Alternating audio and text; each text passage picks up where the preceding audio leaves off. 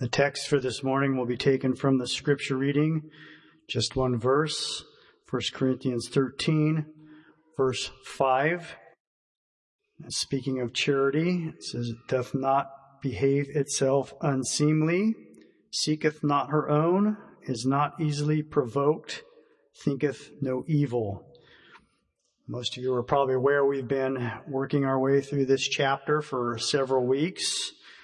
I know several weeks ago when I started in this chapter, I realized there's too much here to cover in one message. So we've been working through this chapter. This is actually part of a larger letter that Paul had written to the church in Corinth. We know the church in Corinth was divided and they were fractured. And the problem was that they lacked an essential ingredient, which was the love of Christ, or this charity that Paul was writing about here, and he refers to it in the previous chapter as the more excellent way. So we'll continue looking at, we know the first three verses give us the preeminence or the importance of love. It says, without love, we're nothing. And then it begins to give us a description of what love is or what it looks like. And it tells us here in verse 5, we'll look at four things. Sometimes we can understand what something is by understanding what it is not. So Paul here was letting us know what love is not. He says, charity behaveth not itself unseemly. We don't use that word very often, but that means rudely or inappropriately. Seeketh not her own. Love is not selfish or self-centered. Charity is not easily provoked, not easily angered or short-tempered or triggered, and it thinketh no evil. Charity is not suspicious or judgmental in our thoughts toward others. Charity doesn't automatically assume the worst. Charity doesn't keep any record of wrongs. It thinketh no evil. Well, if you're here this morning and you're already thinking, I've got this whipped, I'm not doing any of these things, I'd say, God bless you. This message is probably not for you, but for the other 99% of us that may at times have to deal with these issues, there's hope. But the Lord here, or Paul, is describing to us what charity looks like, what it doesn't do. Love is not rude. That means to be offensive in manner or action, discourteous or dismissive of others. You know, sometimes our reactions toward others has as much to say about our testimony as our actions toward them. Sometimes the way we react to a situation or a particular person will speak volumes about what's in our own hearts. 1 Peter 3, verse 8 and 9 instructs us, it says, be of one mind, having compassion one of another, love as brethren, be pitiful or sympathetic, be courteous, thoughtful or polite, not rendering evil for evil, nor railing for railing, but contrariwise, blessing, knowing that ye are thereunto called, that ye should inherit a blessing. This is hard to do. It says, render not evil for evil, or you could say, render not rudeness for rudeness. The human tendency, we know, when somebody is rude to us, is to rise up and be rude back. And that's the world's way of doing things. You know, rudeness, more and more, we know, is now accepted in today's culture. Public behavior and words that were unacceptable even a generation ago are now commonplace in our culture. Not too long ago, an author submitted an essay to the Wall Street Journal entitled A Renaissance of Rudeness. Well, we do see, it seems like, a rise of just general rudeness in society. But Christians are called to a much higher standard than that of the world. The world says retaliate in kind, fight fire with fire. Well, that's the world's way. That's what the church in Corinth was doing, but Paul was writing them to show them a more excellent way. Christian love involves choosing actions that will help others, not inflame them. We don't want to add fuel to a fire. You know, you're not going to help somebody who's rude and belligerent by being rude and belligerent back. He'll just fan the flames, and often it'll just make that situation get worse. The Word of God tells us that a soft answer turneth away wrath. Rudeness is really rooted in selfishness. When a person is being rude, they're being inconsiderate. They're not thinking about that other person or how that other person may be feeling. But we know love cannot be selfish.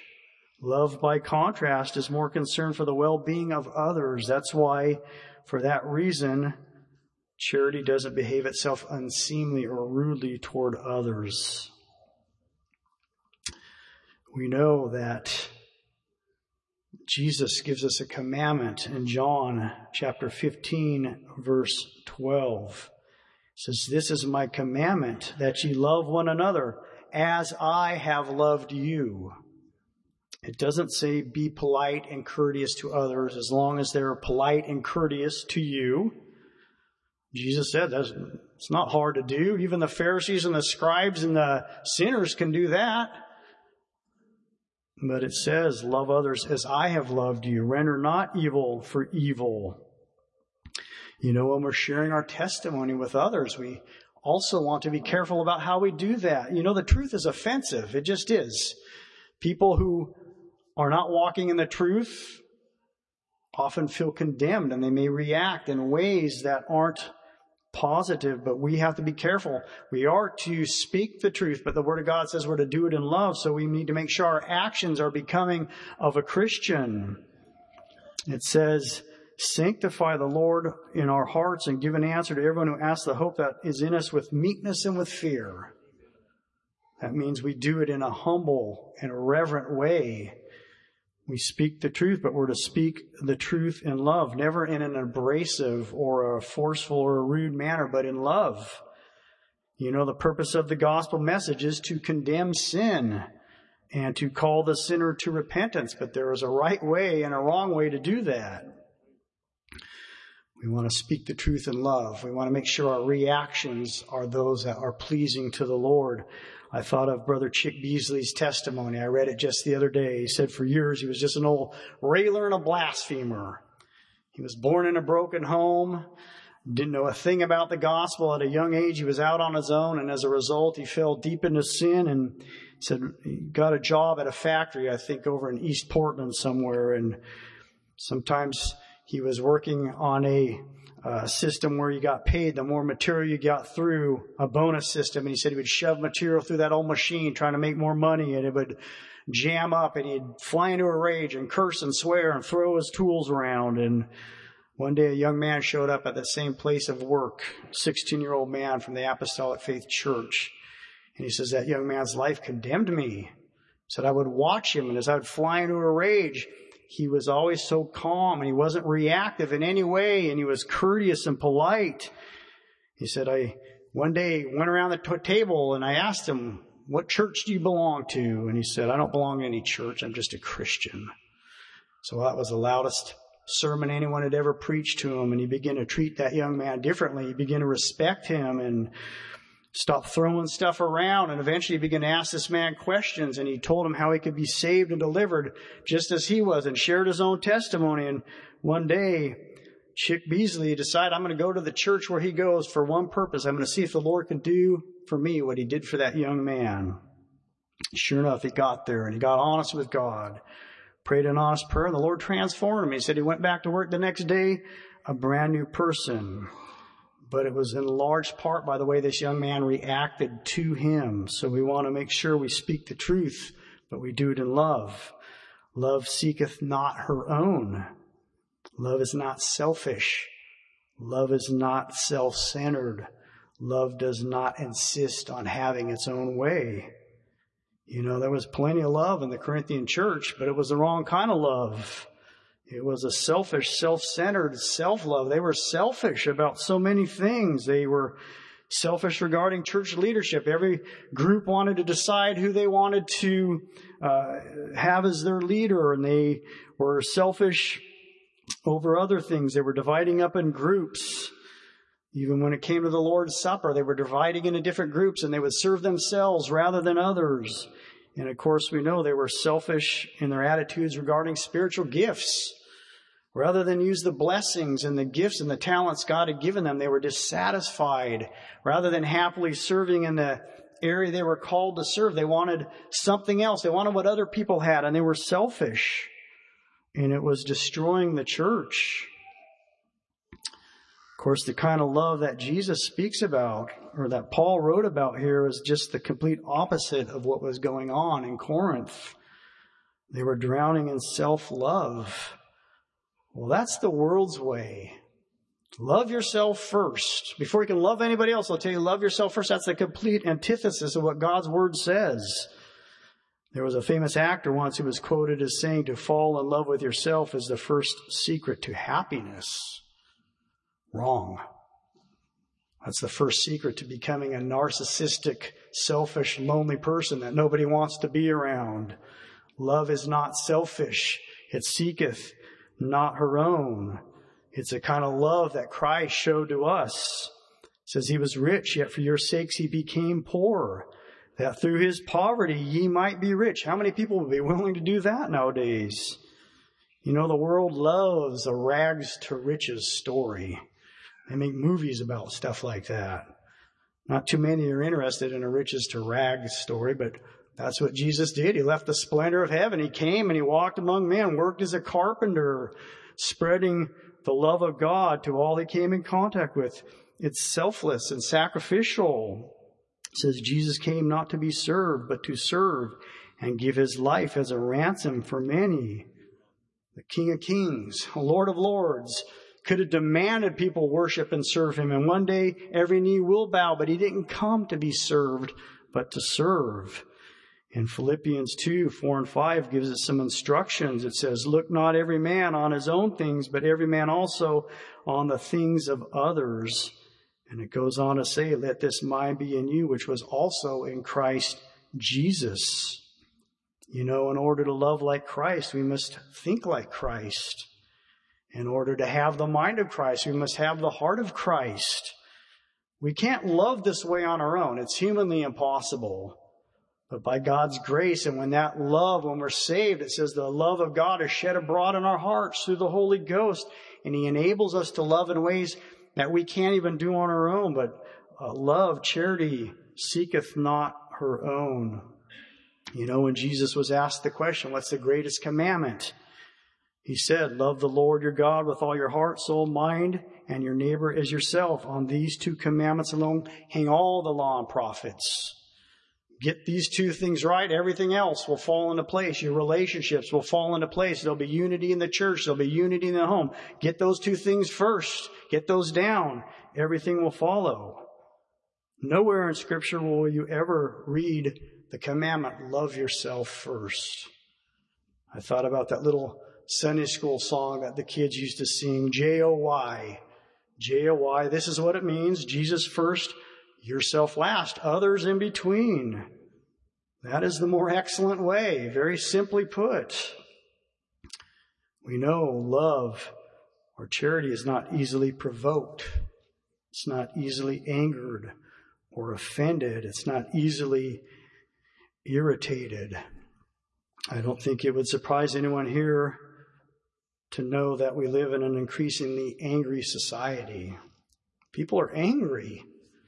The Bible tells us that in the last days, perilous times shall come. And they said, one of those signs is that men will be fierce, despisers of those that are good.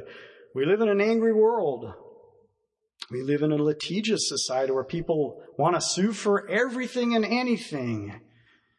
You know, I just read the other day about a man in Tennessee who has filed a $5,000 lawsuit against Popeye's Chicken.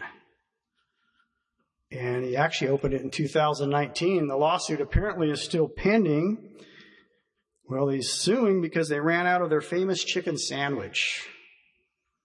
I've heard of people being hangry. That's hungry and angry at the same time. This man was very hangry.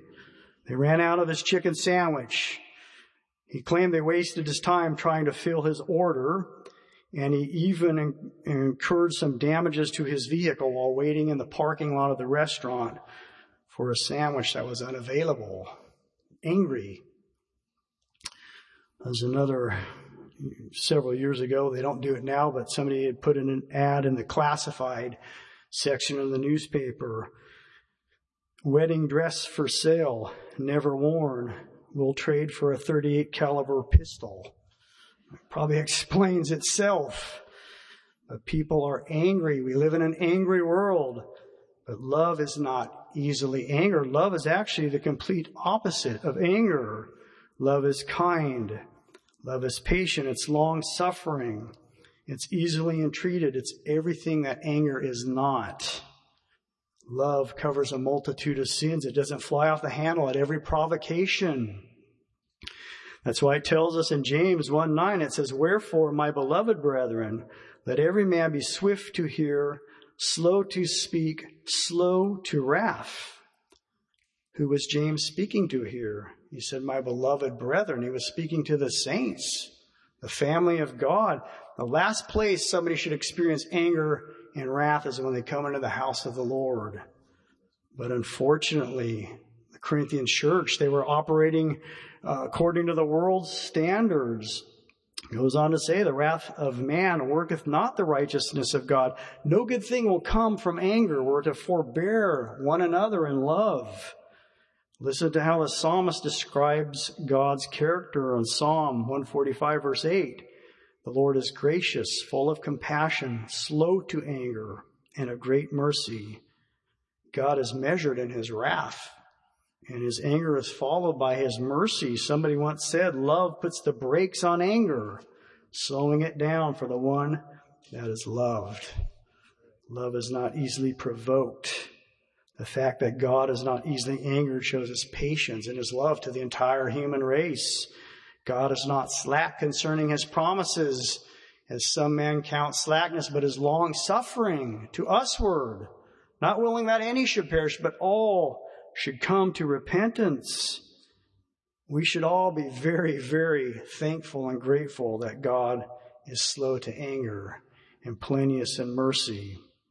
And Jesus said, "This is my commandment, that you love one another as I have loved you." In the same way that Christ loves us, he's slow to anger and he's merciful. That's the kind of love we are to extend to others. And finally, it says, love thinketh no evil. Love doesn't keep a record of wrongs. It doesn't hold grudges. I heard about a businessman who was meticulous for keeping records. He had this old file cabinet, and he filed everything away from receipts to transactions to everything.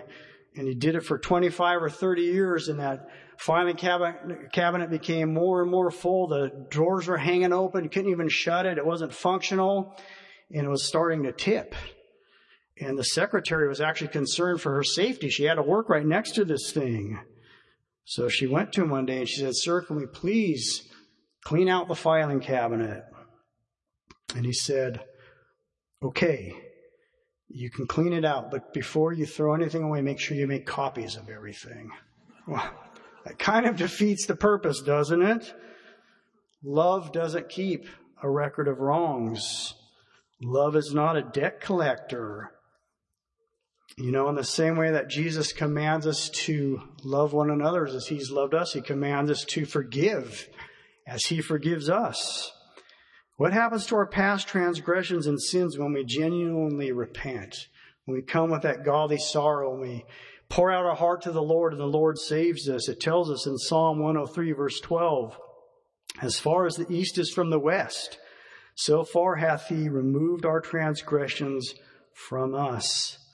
That's immeasurable in distance. They'll never meet again. Isaiah 43:25, God himself speaking says, "I am he that blotteth out thy transgressions for mine own sake, and will not remember thy sins." You know, when we repent and we're saved and forgiven, this doesn't mean that God gives himself voluntary amnesia. It doesn't mean that our past sins somehow slip his mind. You know, that would be to attribute human characteristics or weaknesses to God. God is not weak in any way. There's no weaknesses in God. He's not capable of forgetting as human beings do. But what it means is he chooses not to remember those things against us anymore. At that point of genuine repentance and salvation, he treats us as if we've never sinned. He wipes the record clean, gives us a brand new start. Charity thinketh no evil. God himself says, "For I know the thoughts I have toward you, thoughts of peace, not of evil, to bring you to an expected end." Charity doesn't keep a record of wrongs. The last thing we know is charity doesn't rush to judgment. Charity doesn't automatically assume the worst. It doesn't ascribe the worst motives to a person's actions. John 7:24 says, "Judge not according to the appearance, but judge righteous judgment." Love gives others the benefit of the doubt. It judges righteously and fairly and charitably. It doesn't automatically think the worst. It tries to think the best. I heard a story one time about a pastor many years ago in Florida, and he had a impeccable reputation. He was a man of integrity and served his congregation faithfully. And one day he was seen by one of his members in a vehicle with another woman that wasn't his wife. And of course, the person that saw this, word got out. She started making phone calls. Tongue started to wag. And before you know it, this man's integrity was being called into question. Well, come to find out, that woman was this man's sister. She'd come to visit from out of town. But before anything was even decided, they just, by judging on appearances alone, people were rash. They rushed to judgment. Love doesn't do that. Love thinks the best. Love puts the best construction on everything, even if it turns out to be true. Love gives the opportunity toward repentance and reconciliation, but love thinketh no evil. It thinks the best. It tells us, "For what judgment ye judge, ye shall be judged, and with what measure ye meet, it shall be measured to you again." You know, if you want others to be charitable in their thoughts toward you, you must do the same for them. If you want others to treat you with kindness and love and patience, if you want others to be courteous to you, you must be exhibiting those same behaviors to them. Do unto others as you would have them do unto you. I almost said, as they have done unto you. That's the world's golden rule. We don't live by that rule. The church in Corinth was living by that rule. We live by a different set of standards. Treat others the way we want to be treated. And this is my commandment, that you love one another as I have loved you. That's Christ's commandment. You notice he said this is a commandment. This is not a good idea or a suggestion. It is the more excellent way. Not only is it the more excellent way, it's the only way. We know that's the way that leads to eternal life. There's only one way really to fulfill this commandment, to love as Christ loved, and that is to experience that love of Christ in our own hearts first. You can't give away what you haven't received. But the good news is, if you're here and you're unsaved, you can experience a love like nothing you've ever experienced before. It's a selfless, sacrificial love. God sent his own son to give his life on a cross for you, for me, for everyone here. He came not to be served, but to serve. And the Lord can transform your life. He can flood your heart with a supernatural love that will give you the ability to love others the way he wants us to. You know, by experiencing his love, we will be able to fulfill his commandment to love one another as he's loved us. And in doing so, it says we fulfill the law of Christ. That's what we want to do. We want to fulfill what the Lord requires of us. The way of the cross, it's not the easiest way, but it's the eternal way. It's the only way. It says that love never fails. You can have a love that will never fail. That's the love of God. It can be down in your heart this morning if you're not saved again. The Lord is here waiting for you just to humble yourself, call on the name of the Lord, repent. The Lord will save you. He can sanctify you wholly, fill you with his Holy Spirit. The Lord shed his blood so that we can have healing in our bodies. It's all part of God's love for us. It's available to us today. We're going to sing song 157, Let's Come and Pray and Seek the Lord.